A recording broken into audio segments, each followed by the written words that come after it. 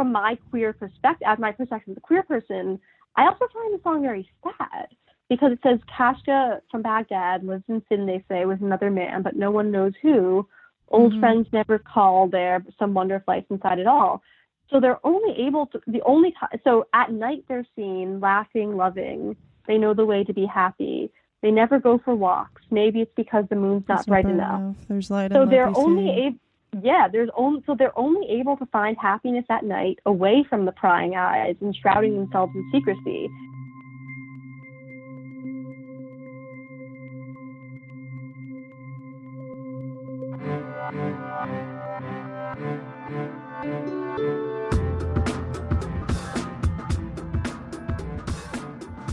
Welcome to Strange Phenomena, music of Kate Bush. I'm Cecily Link, and this week we're going to be talking about the 8th track on Kate Bush's second album, Lionheart, Kashka from Baghdad.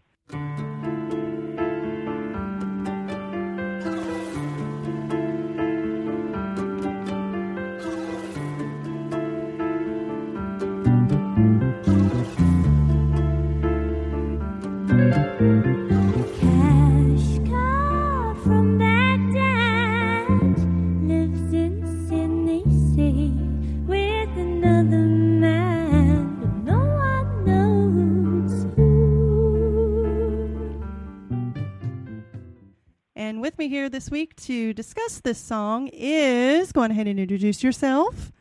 Sure, I'm Zoe Perisman. I'm a social worker / therapist, also, but more importantly, a diehard Kate fanatic. Indeed. To embarrassing extremes, let's just say professional Kate Bush impersonation has been a thing that has happened in my life. Let's just leave it at that. And Lionheart is really important to me. I identify as a queer woman, and Lionheart, and as a femme too. And Lionheart is an album that is so hyper feminine that her voice in it, her early work in particular, but especially in Lionheart, is such an assault on every masculine norm and every norm of just what it means to sing.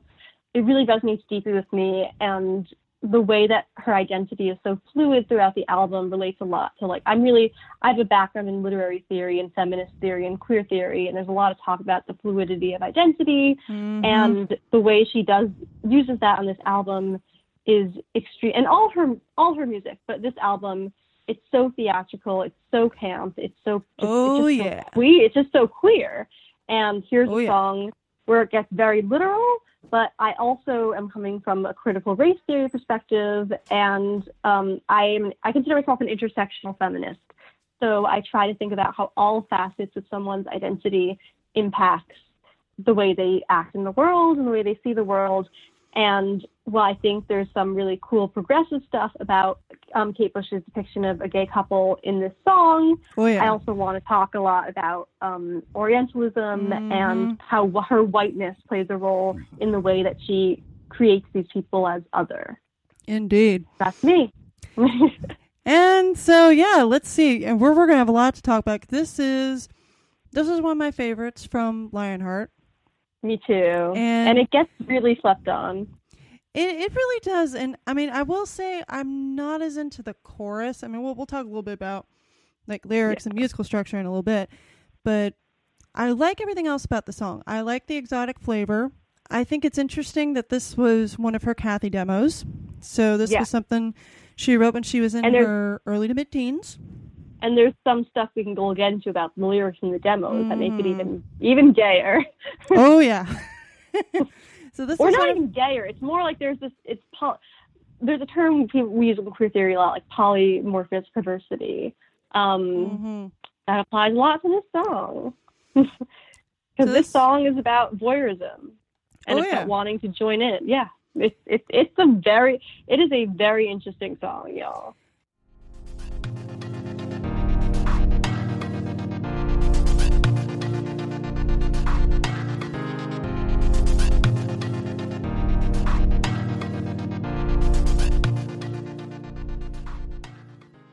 It's, I mean, on the one hand, I looked at it like, oh yeah, this is like a gay couple who just, they keep to themselves, but everybody's always kind of wondering like, oh, what are they doing there?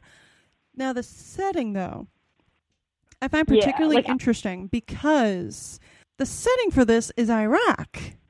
Right. And I'm not sure if maybe she was aware of this at the time. At least as of now, most of Iraq, it is illegal to be homosexual. I wonder if she knew that, and I wonder if that was intentional. But also in terms of the setting, I mean, literally, the song is literally called Kashka from Baghdad. So he's not. So when you listen to the song, he's a sexual other. Mm-hmm. But even just in the titling of the song, he's racialized as other.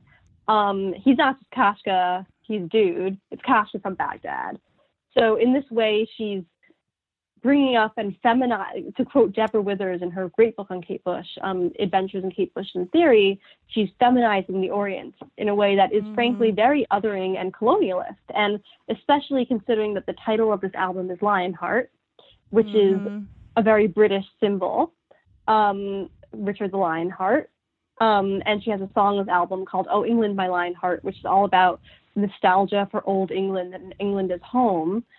The fact that she sets this in Baghdad is very telling of the ways in which she and the colonial mindset needs to displace things that are very bizarre onto this feminized Orient and the East. Like, she grew up thinking that when Kate Bush grew up, she grew up in a time in the late 60s with the Beatles' Magical Mystery Tour, and everyone was like wearing bindis and like India is everything, and well, Iraq is in India, but this idea of like the East, the other, being so mysterious and cool and interesting. And we see even in 2014, Kate, I'm calling you, I love you, but I'm calling you out. Kate, you wore a bindi in her 2014 Beyond Before the Dawn shows. So like that to me indicates just the power of that imagery she grew up with. Like, my mother is around Kate Bush's age, and also like would always have Buddhas around the house, and like there's very, amongst people of that generation, there is this tendency to really fetishize the East. And I think that that her setting this very gay story and very sexual story in a land that is quote unquote other is a very colonialist impulse and very fascinating. But I love this song.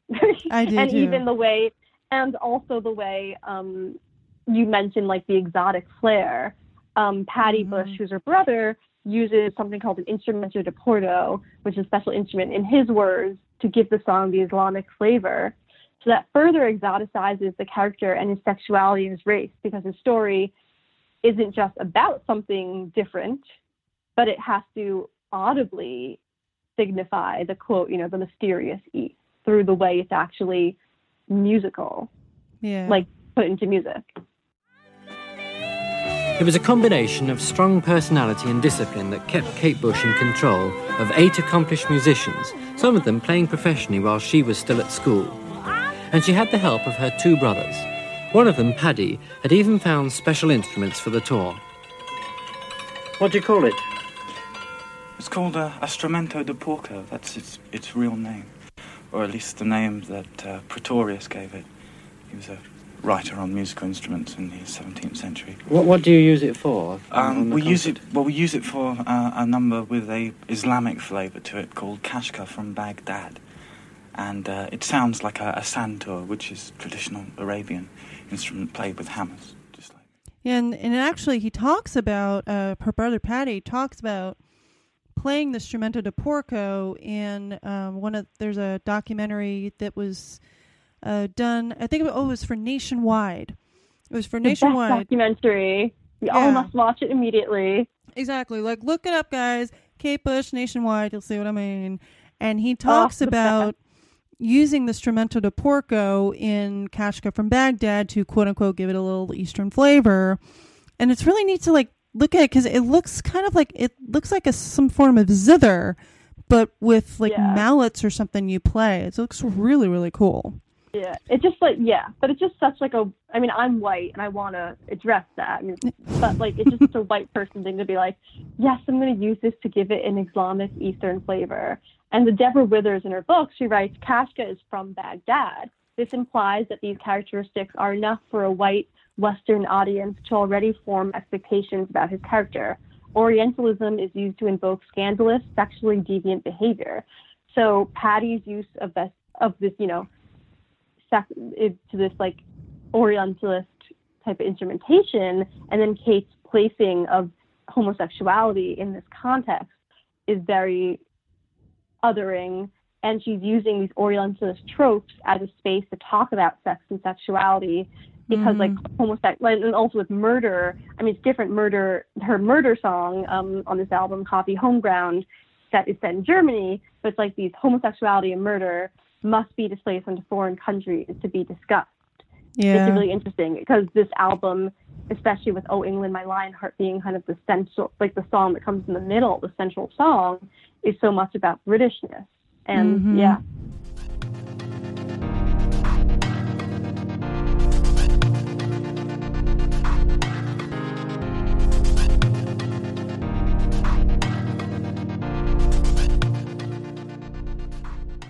So as far as like lyrics, like, or kind of personal thoughts, really, like, this is one of my favorites from the album. I like that it's one of her many story songs, and I kind of see like that she's just like somebody on the outside looking in and speculating about what they do behind closed doors, like, oh, hey, they're kind of different from everybody else. What's it like for them? And whether this is her speaking as a man or maybe as a woman wanting to join them, we don't really know. She doesn't make it clear. Yeah, this song is really fascinating because, like, on the surface, it's about a gay couple who likes to keep to themselves, but people are wondering about what goes on behind closed doors. But it is also about the narrator. Yeah. And the narrator, who is genderless, which I find very interesting, because she was asked, why didn't you just put yourself as, like, the male character in the song? At one point, she said, like, oh, it would have made, people wouldn't have noticed that I was playing the male, so she could have been Kashka, but she decided to play an outside spectator. And so in the lyrics of the song, she is a voyeuristic narrator who can't stop she's just really wondering about them, like what is going on with them, and to the point of wanting to join them. At the end, she says, I watch their shadows. She's looking through the window, and she says, I watch their shadows. I long to be with them. In the demo version for the song, after I long to be with them, what she says is, what would I do if I was seen? What would they do if I knew my feelings? Never go for walks. Maybe it's because the moon is not bright enough to blind the love you see. I watch the shadows, tall and slim, in the window opposite. I long to be with them. What would I do if I was seen? What would I do if they knew my feelings? So that makes the narrator's voyeurism and desire to join Kashka and his lover even clearer, as well as the narrator's sense of fear and shame around these feelings. And that's why I think it's so interesting that she displaces this onto like an Eastern setting. Like that these feelings of wanting to essentially have a threesome with these two guys. It's not really glossing over it. The lyrics say, I watch their shadows, tall and slim, in the window opposite. I long to be with them. Because when all the alley cats come out, you can hear music from Kashka's house. I mean, you can argue that music might be a euphemism for something else. I watch their shadows, tall and slim, in the window opposite.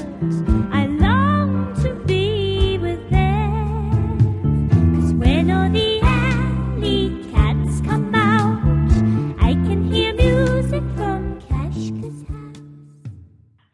could. And also, what's another interesting thing is that even as the narrative voice, she's multiple. She says, I walk their shadows, I long to be with them. But in the beginning of the song, she says, but we know the lady who rents the room. She's talking about how no one like Kashka's so mysterious. We live with another man, but no one knows who. Old friends never call there. Some wonder if life's inside it all. But we know the lady who rents the room. So is she talking from the point of view of a person, or is she talking from the point of view of of all his neighbors? I'm thinking it's all the neighbors. No one knows. Old friends never call there. Some wonder if life's inside it all. If there's life inside it all.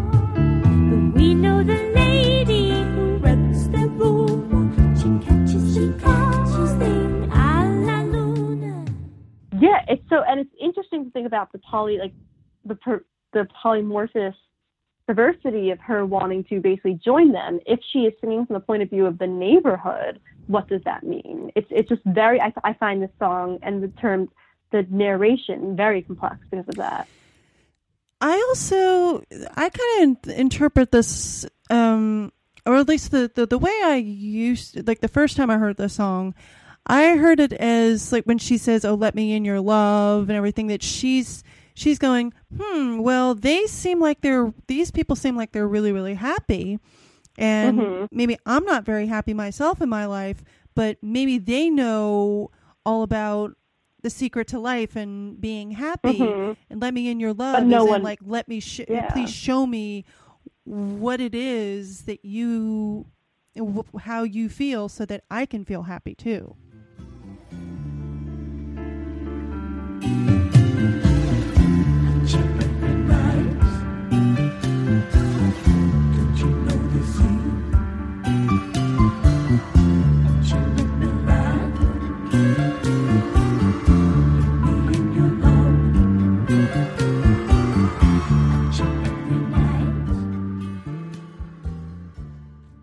Yeah, and it's so interesting and progressive that she's looking to this gay couple and saying they know the way to be happy. How do I get that? You know. But at the same time, it's interesting because I feel like there's a quote, a review. It says Kashka from Baghdad is about a happy homosexual couple who overcome prying eyes and vicious tongues by keeping themselves and enjoying it. So there's that view of the song, but as I guess from my queer perspective, as my perspective as a queer person, I also find the song very sad because it says Kashka from Baghdad lives in sin, they say, with another man, but no one knows who. Old friends never call there, but some wonder if life's inside it all. So they're only able to, so at night they're seen laughing, loving. They know the way to be happy.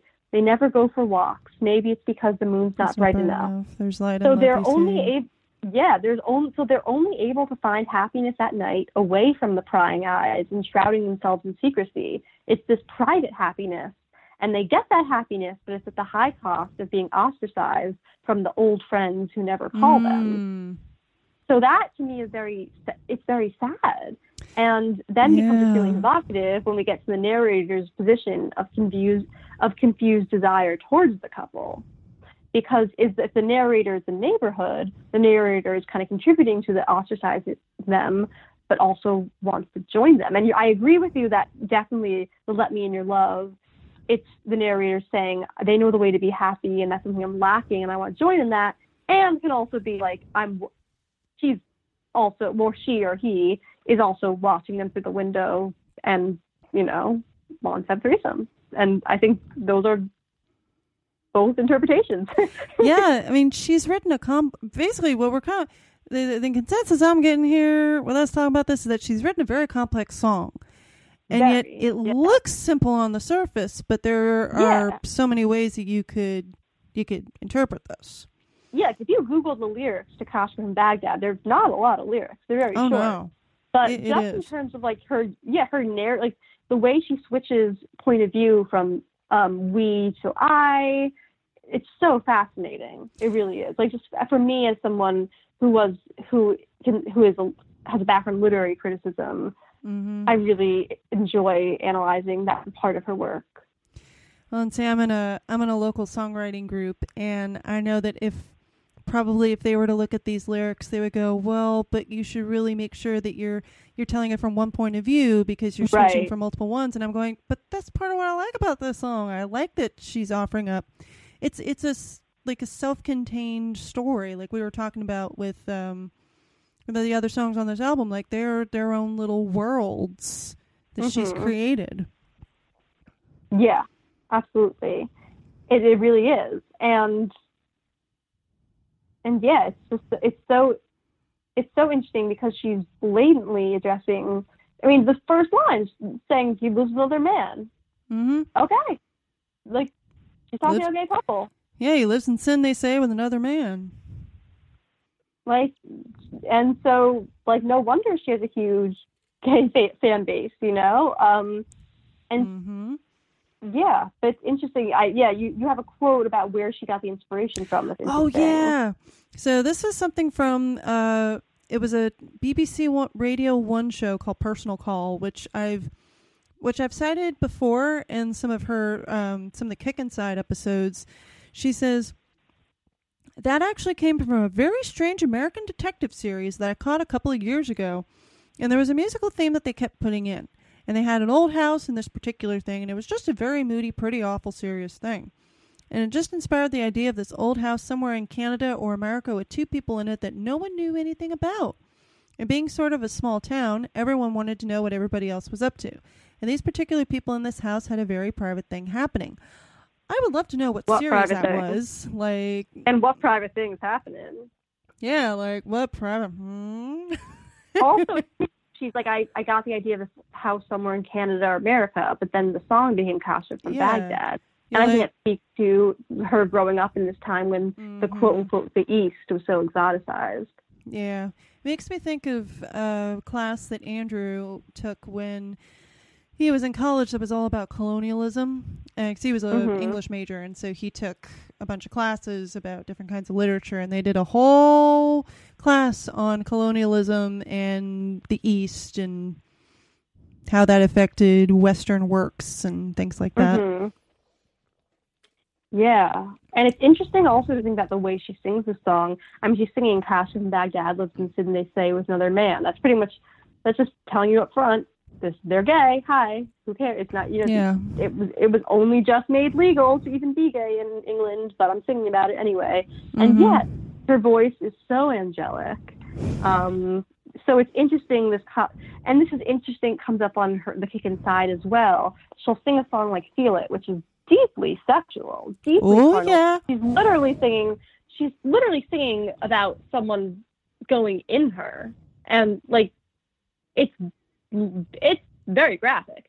But I think because her voice is so otherworldly, she like gets away with singing about these taboo topics, if that makes sense. Like, because she like almost doesn't seem of this world, it's like she gets away with this very earthy carnality, if that makes sense. Oh no, that totally makes sense. Yep. And yet I love what she does with her voice.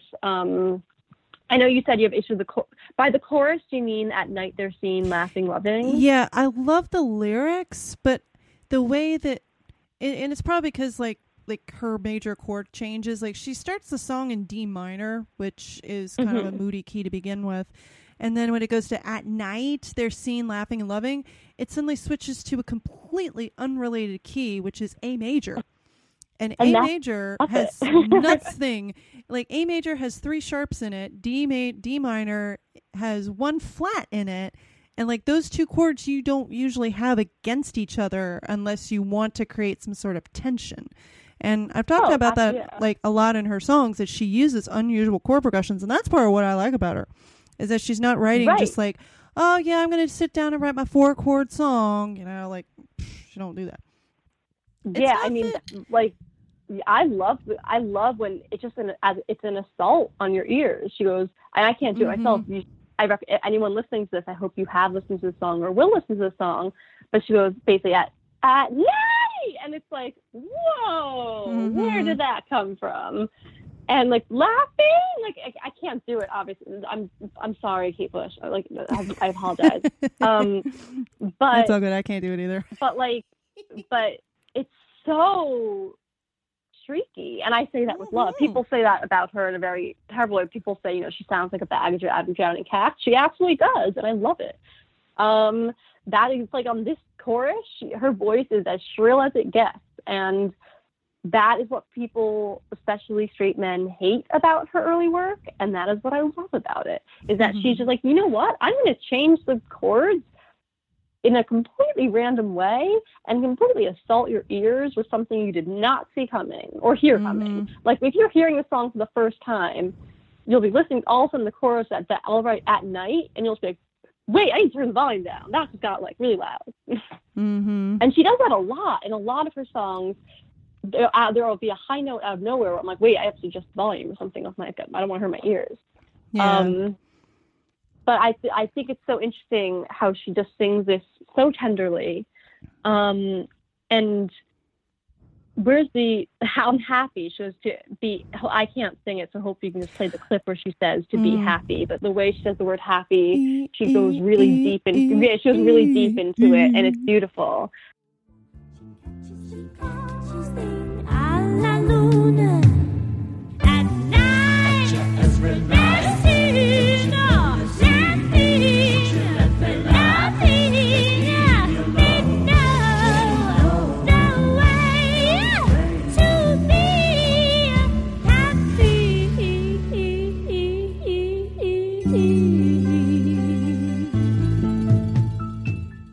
Well, the thing is that her voice is more than just her singing. It's part of the soundscape. It's her voice is always an instrument.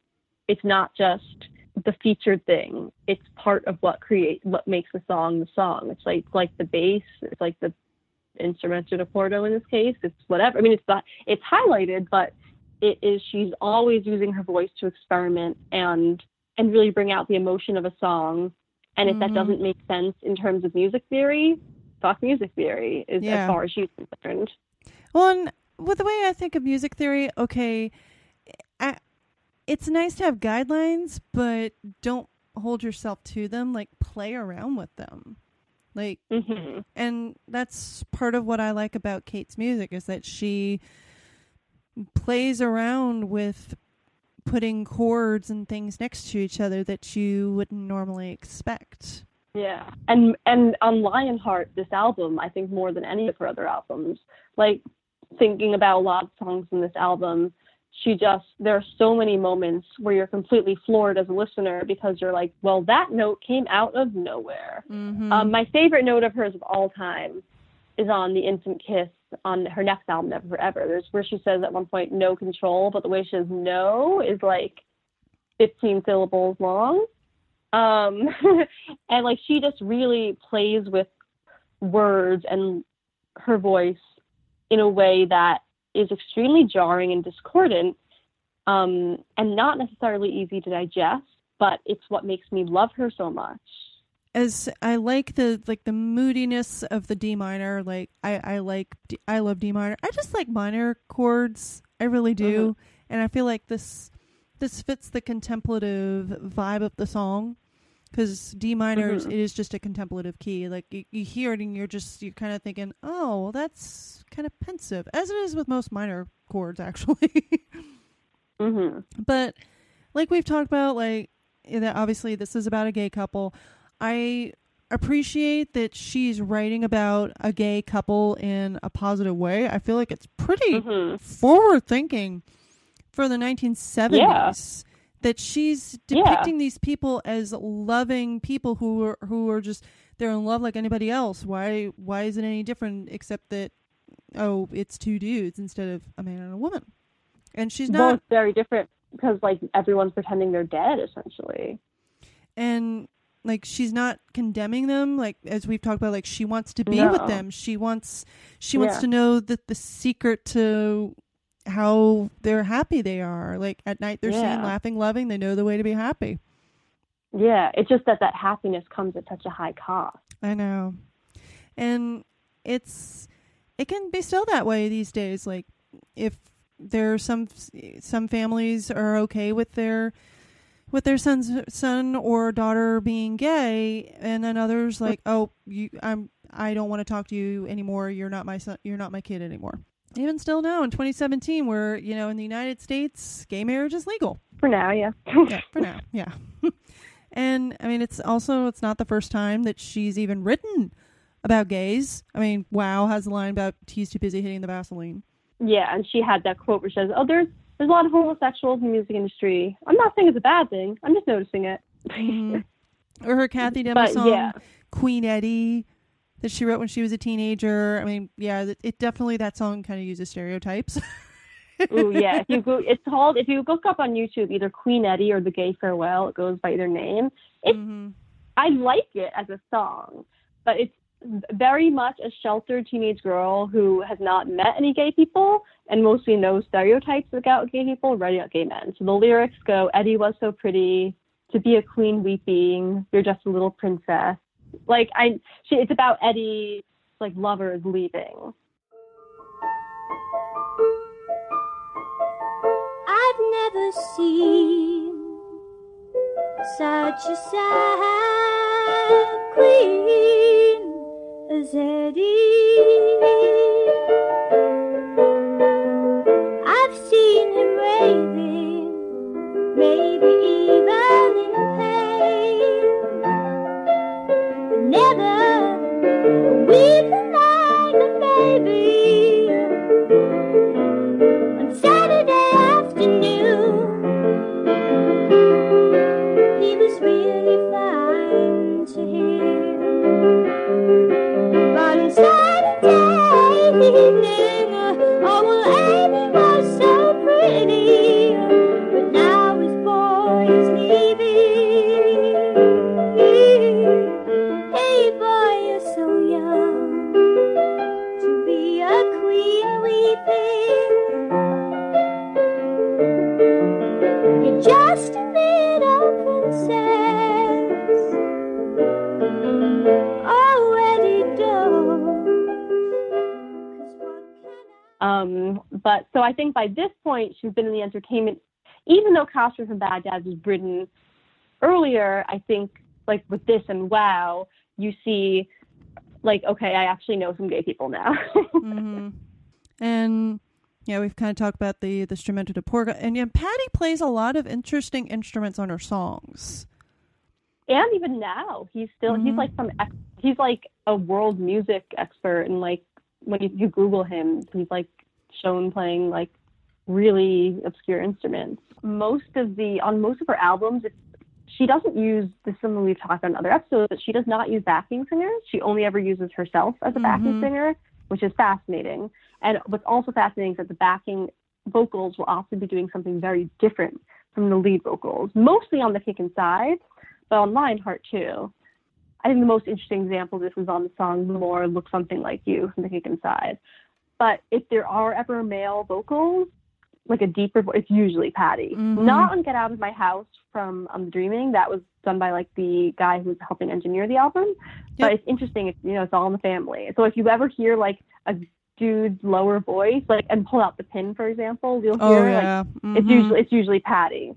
And so he's definitely on this song when he's doing the it sounds like Acha every night. Don't you know their scene? That's her. I think that's her. Or during the chorus, I think there's a little bit of him mixed in. Maybe, but I think it's her in her low range. That's how I have always heard it.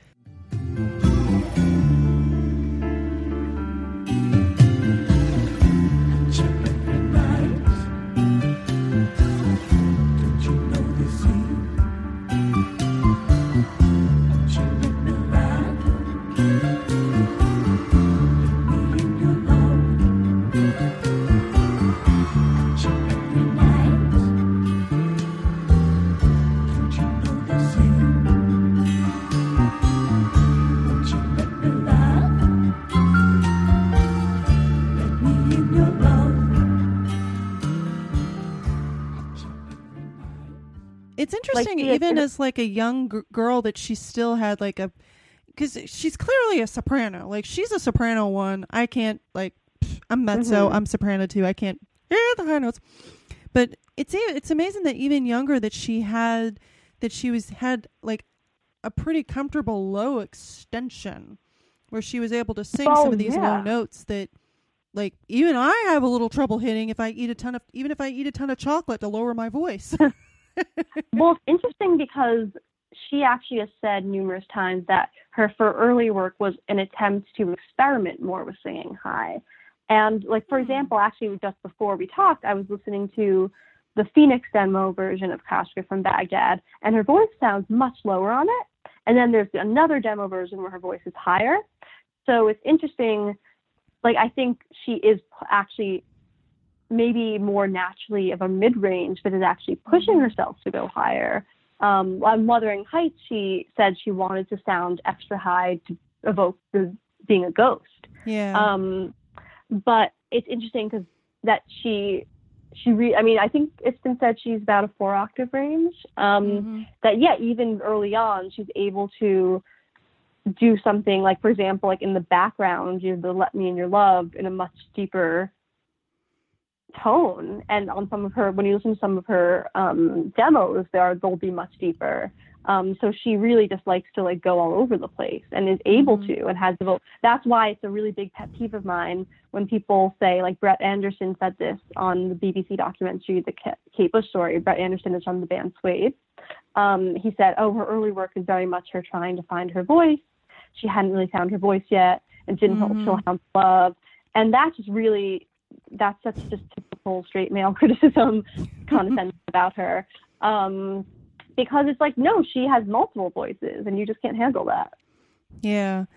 Well, because she doesn't sing like your usual pop kind of person. Not that I'm not saying that she's pop because she's not, but I feel like from what I've seen, she was marketed to be kind of mainstream.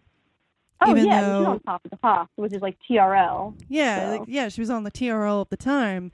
And she had she had number one album, number one single. And yet she doesn't sing in a pop way like we've talked about with her. Her roots are very deep and Celtic, and she's very English in everything she does. And yeah. Well, except for this song where she, does a little bit of the Orientalism in her lyrics. Yeah, which goes further in Egypt on her next album, Never Forever. Yeah, but then Egypt. But then what's interesting, because Egypt is her is very Orientalist. But then what's interesting is that on The Dreaming, she actually takes ends up taking a surprisingly critical stance towards British imperialism. But that will be for another day. Indeed.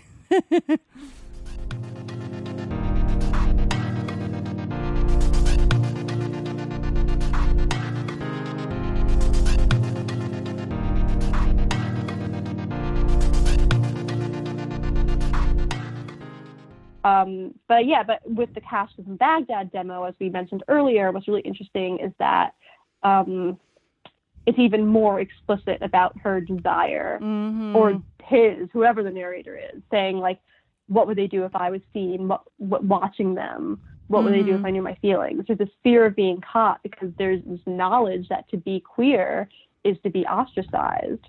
Yeah. But there's also that desire, and the narrator is negotiating between that desire and that fear, and it's really interesting. And I wonder we will never know, but I wonder why she changed it to official. And also another change, other thing I think is interesting that she changed from the demo is that in the demo she says, no one knows that there's life inside at all, except for the lady who cleans the house, except for the man who takes the garbage out. Oh yeah. Yeah, I'm looking at the demo version lyrics right here.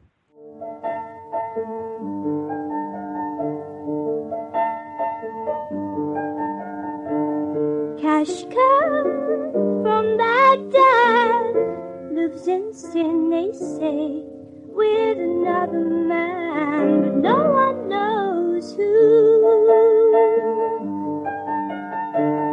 Dark lights at night, no one thinks there's life inside at all. that there's life inside at all. Except for the ladies who clean the house, except for the men who put the garbage out. I watch the shadows, tall and slim, in the window opposite. I long to be with them. What would I do if I was seen? What would I do if they knew my feelings? Yeah, I wonder why she did change it. Because, I mean, the way it sounds in the demo, it's not like it was hard to sing. It's not really, you're not having like weird consonants or something up against each other making it hard to sing. So, yeah, I don't know why she changed it. That's really interesting that she did. It is, especially when it's something that makes the song so much queerer. Mm-hmm. Unless she just decided, nah, I feel like being a little more ambiguous or something like that. Yeah, she's like, I'm all right. She's like, I guess they can guess that I'm a voyeur. I don't need to make it like that clear. Yeah, could be. Yeah, and then she performed this on Tour of Life. So as far as I can tell, like there's that performance that I agree with you. It's wonderful to hear just the raw talent. And actually, that even was... the Tour of Life one isn't as good. I don't know. Well, the Tour of Life one, like from the footage I've seen of it, the stage is dark and the band is chanting like they're shuffling along on some sort of chain gang, and then it kind of like othering, yeah, and then kind of builds up momentum, wah, wah, wah, wah, wah, and then it just suddenly stops, and then it goes into like it sounds like wind chimes or something, and then she goes in the dun dun dun dun dun do do do do do do goes into the riff. What I find interesting about the Tour of Life version, it starts with this whole like a chanting, which is very again like stereotypical. Yeah, it's like a very stereotyped thing. Like it almost reminds you like certain things with like the Susie and the Banshee song Arabian Nights. I don't know. Yeah, I find it interesting that they further exoticize it. Yeah, and it's like we talked about, like it's a very Western thing to be kind of obsessed with the East because they offer things that are different from here, and yet we might be obsessed with them, but they're not necessarily obsessed with us. They're just like, whatever. At least that's the impression I get. Well, it's like it's a colonial thing, especially with India. I mean, she doesn't refer to India in any of her songs, but around the time she was growing up, I know it's because my mom is pretty much her age, and my mom is like, so I get a lot of this from my mom, but like, India was it in the pop culture. Like, and what was India? A British colony, you know? So, yeah, it's very much like this, we colonized this place, now let's like make something fun out of it. Yeah. But she doesn't do that. Besides the Bindi in 2014 Before the Dawn, which I'm still just like, there were so many people involved in this production and not one person said like, Kate, that is not a good idea to wear that. But, oh well. Oh well, yeah.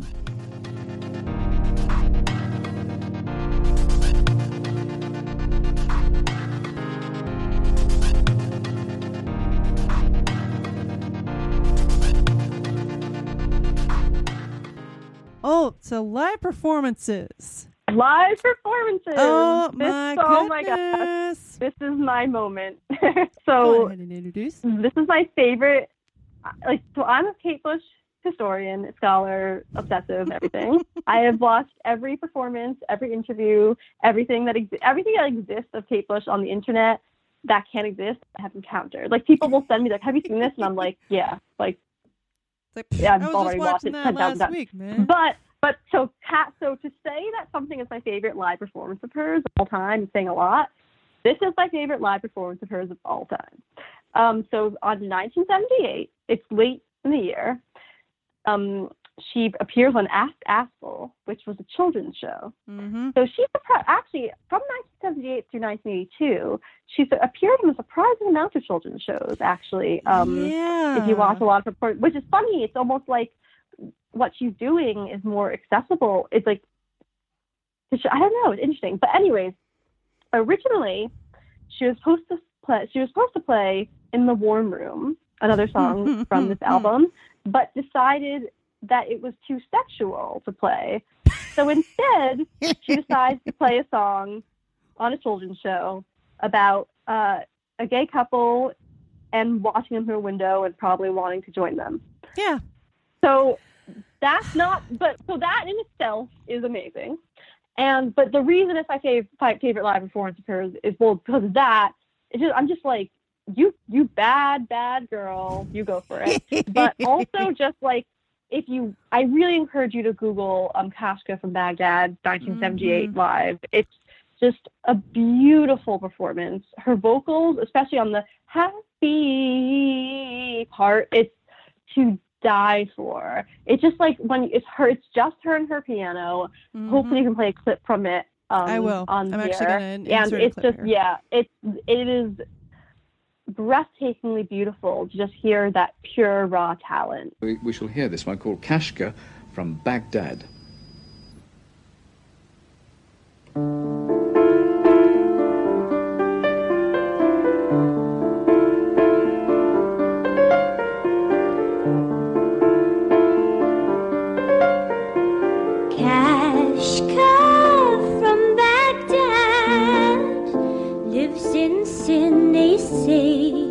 With another man, but no one knows who.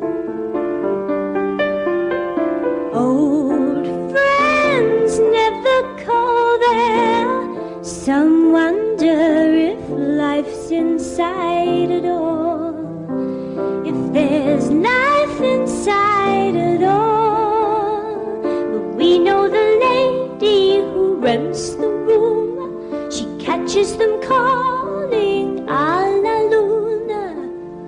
At night they're seen laughing.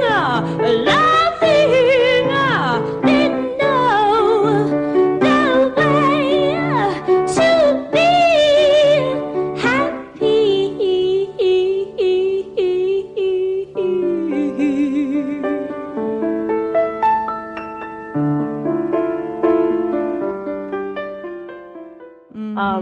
And also, unfortunately, we can't watch it. You can't have a visual podcast, but her facial expressions, as always, are great. She just widens her eyes at the camera. She is always aware of the camera in every performance.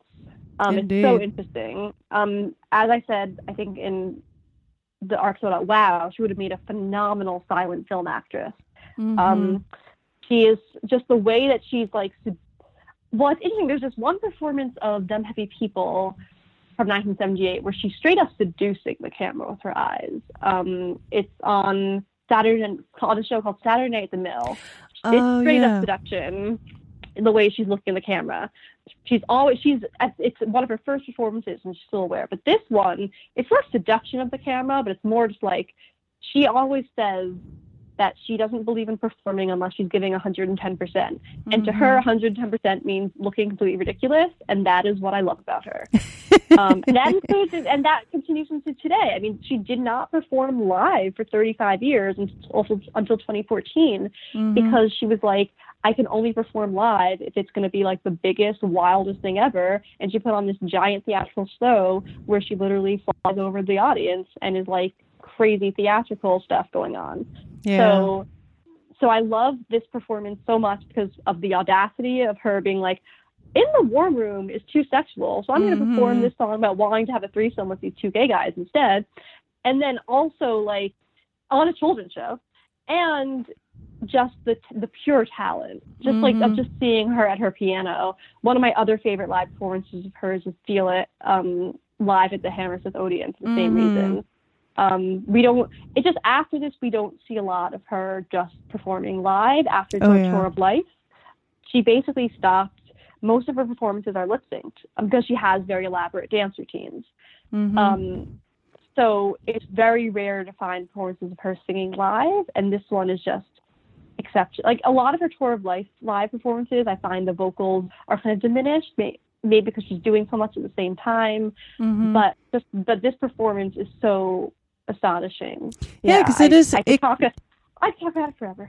Because it goes back to when this song was written, when she was just introverted girl sitting at home playing piano, making up stories.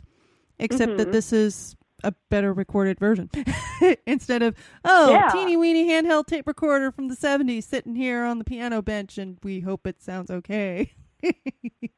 So yeah, the Tour of Life version is kind of, honestly, it's pretty simple. Like, she's just at the piano and singing. She's still dressed in the clothes from Hammer Horror.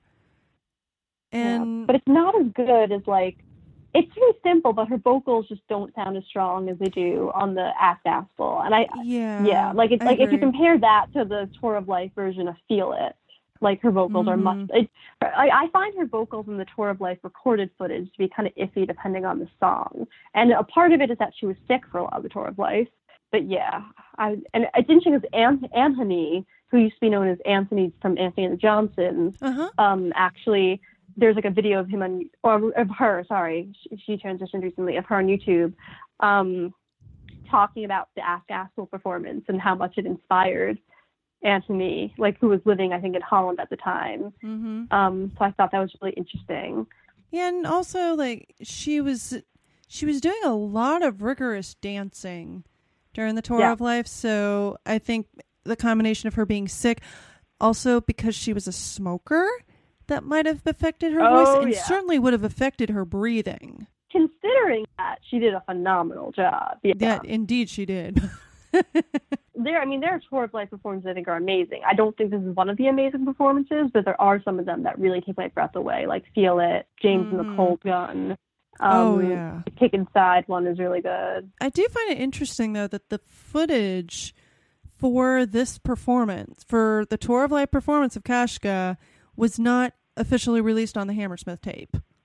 Like, no. I didn't even see it until a few years ago when somebody just randomly posted it to YouTube, and I went and saw it. I'm just like, I actually, like, physically went, okay, I found, like, somebody had put together the entire Tour of Life, including this other bootleg footage. I'm going to sit down and watch it. And I literally, like, turned off all the lights, went, okay, I'm going to watch this.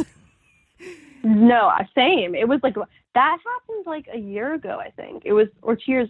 I feel like I remember exactly when I noticed it. I was like at the gym. I watch music videos and performances at the gym on the elliptical a lot. So I think I was like looking it up at the gym, and I was like, oh wait, what is all this new stuff? So it must. I remember that was when I was living in. So that would have been like 2015. So because basically there was what was released from the Tour of Life was an hour-long VHS, which you can find on YouTube. But the show itself was like, including intermission, like 3 hours. It was like all the songs their first and second albums, save for one or two. So and some songs from her third album that she hadn't yet released. So it's interesting. I wonder why they chose certain songs to put in the official release and certain ones out. I can see why they didn't include this one. Because it's not especially, it's fine. It's not especially strong. Yeah. But in terms of the performance, not the song itself.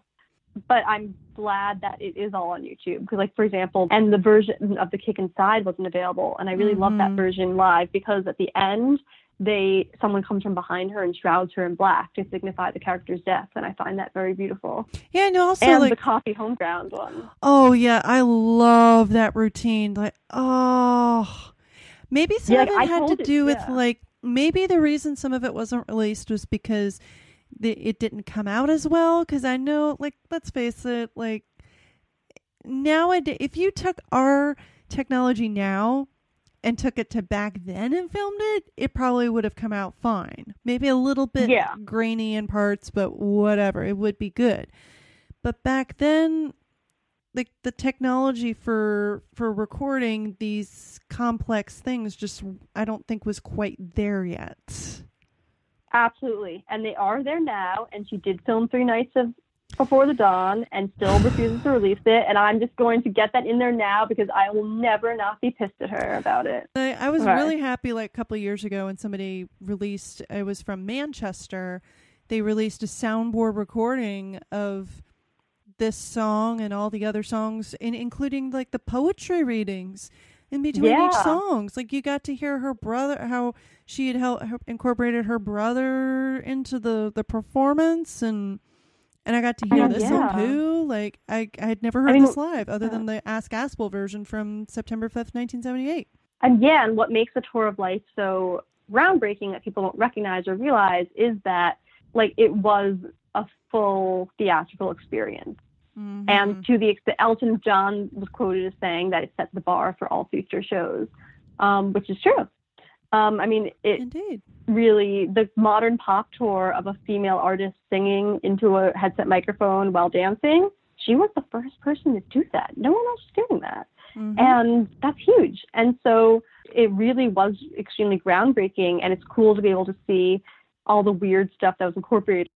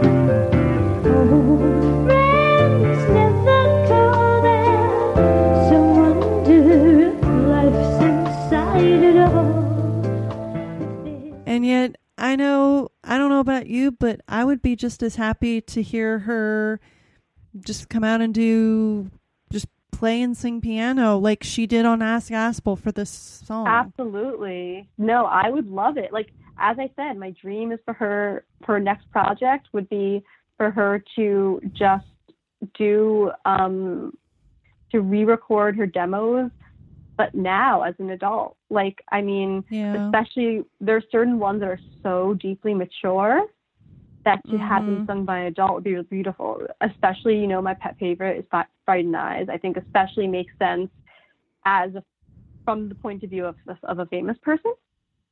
That to hear her sing that, just her and the piano, would be just, you know, in this style of Among Angels would be really wonderful. And even in Kashka from Baghdad, I like that it is a song that's like her and the piano, but there is other stuff going on. There is like other ornamentation. Oh, definitely. I mean, honestly, like there's listening to the song, like there's her piano and her vocals, but there's got like this lush arrangement under her.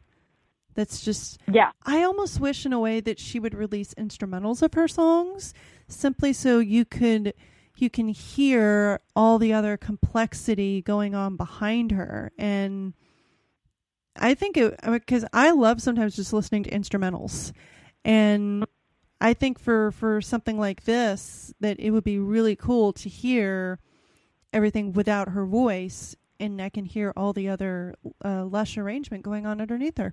Yeah, that would be interesting.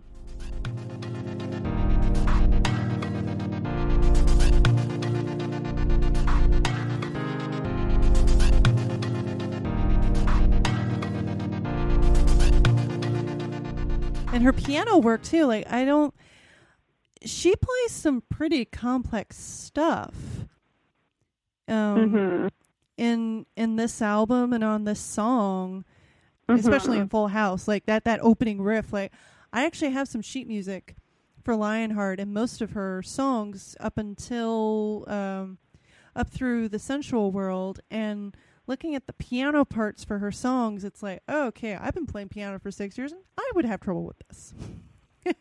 Yeah. That's interesting you say that, because I've heard a lot of people say that she's actually not that good of a piano player, and in the whole forced Kate Bush versus Tori Amos war, people always say Tori is a much better pianist, which I'm like, sure, that's fair, Well, I mean, classical pianist, she isn't, but, No, she taught her, she basically, just had her dad kind of help her out. Yeah, and I like that she taught herself. Like, she wasn't taking years and years of musical theory for, well, and when you're composing this kind of song, you must use the first, fourth, and fifth chord. But, she didn't do any of that. She was just like, oh, my dad showed me how to do the C chord, and, woo, I go off and have fun with it. Mm-hmm. But her piano playing, though, is very fluid, and especially on this song. I can hear that. That's interesting, considering the fluidity of her writing. Mm-hmm. And actually, we were talking a lot about the fluidity of gender on this album. Her piano playing is just as fluid on the other songs. I especially love the piano when in Search of Peter Pan. There's that which is one of her most gender fluid songs too. And after she sings "It's Been," in between "It's Been," such a long week, so much crying, she's got this pretty flowy piano thing in between some of the lines. I think is really interesting.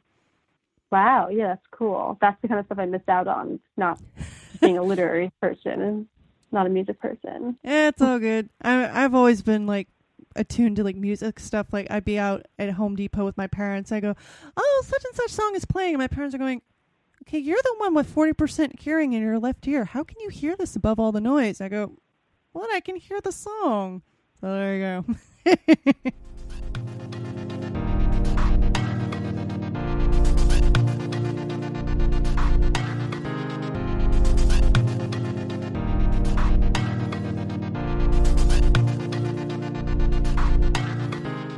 Well, I think we've hit up everything for the song. I'm kind of looking over our notes. Me too, yeah. So thank you so much for having me again. Yes, definitely. But thank you so much for being on the show. It was great to talk about this song with you, as always. Yay. Yeah, yay. Yeah, and I look forward to hearing the rest of everything that you do for Lionheart, this underrated gem. And I'm definitely happy to contribute to future episodes in the future, especially anything involving the second half of Never Forever, which is everything to me.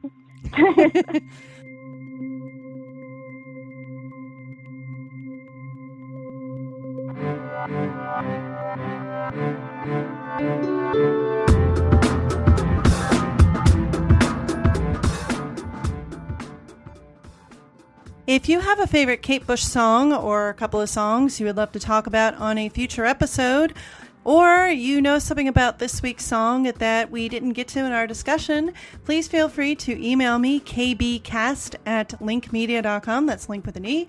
You can also find me on Facebook, facebook.com/Kate Bush Podcast. And you can follow my tweets, twitter.com/StrangeKateCast. See everybody next week for some coffee home ground.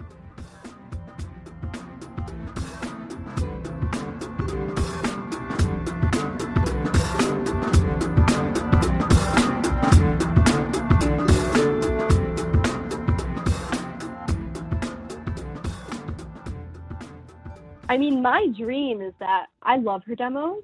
There are some of her demos that I think are much superior songs to certain songs on Lionheart and The Kick Inside.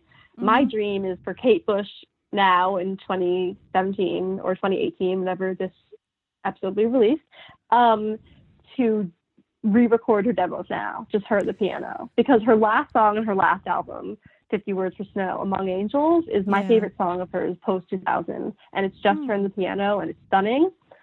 And I would love to see her reimagine her demos.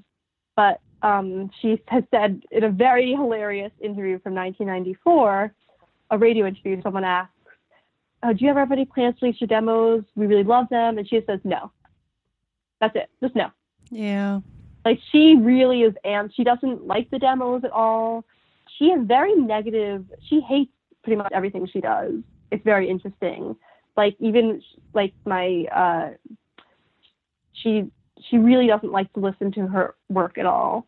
But, yeah, anyways, that's a plug for the demos. Go look up Kate. Go up online, look up, it's very cleverly called Kate Bush Shrubberies. Mm-hmm. And you can pretty much find, like, all her demos there, and they're great. It's NFL draft season, and that means it's time to start thinking about fantasy football. FantasyPoints.com features industry-leading experts and prognosticators using proprietary hand-charted data to help you score more fantasy points. FantasyPoints.com is the place to go for whatever kind of fantasy football you play. Whether you play fantasy football, daily fantasy sports, or do a little bit of everything, Fantasy Points has the meticulously researched content to guide you to victory. And why wait for the fall? Fantasy Points also covers the new spring football league, the UFL. Join the guru, John Hansen, Scott Barrett, Joe Dolan, and other massive names in the fantasy football universe with an exclusive offer. Use code Pantheon for 15% off any Fantasy Points package, including the all-in package, with access to every article, tool, and data nugget that Fantasy Points has to offer. That's FantasyPoints.com and code Pantheon for 15% off at Fantasy Points. FantasyPoints.com, code Pantheon. Score more fantasy points.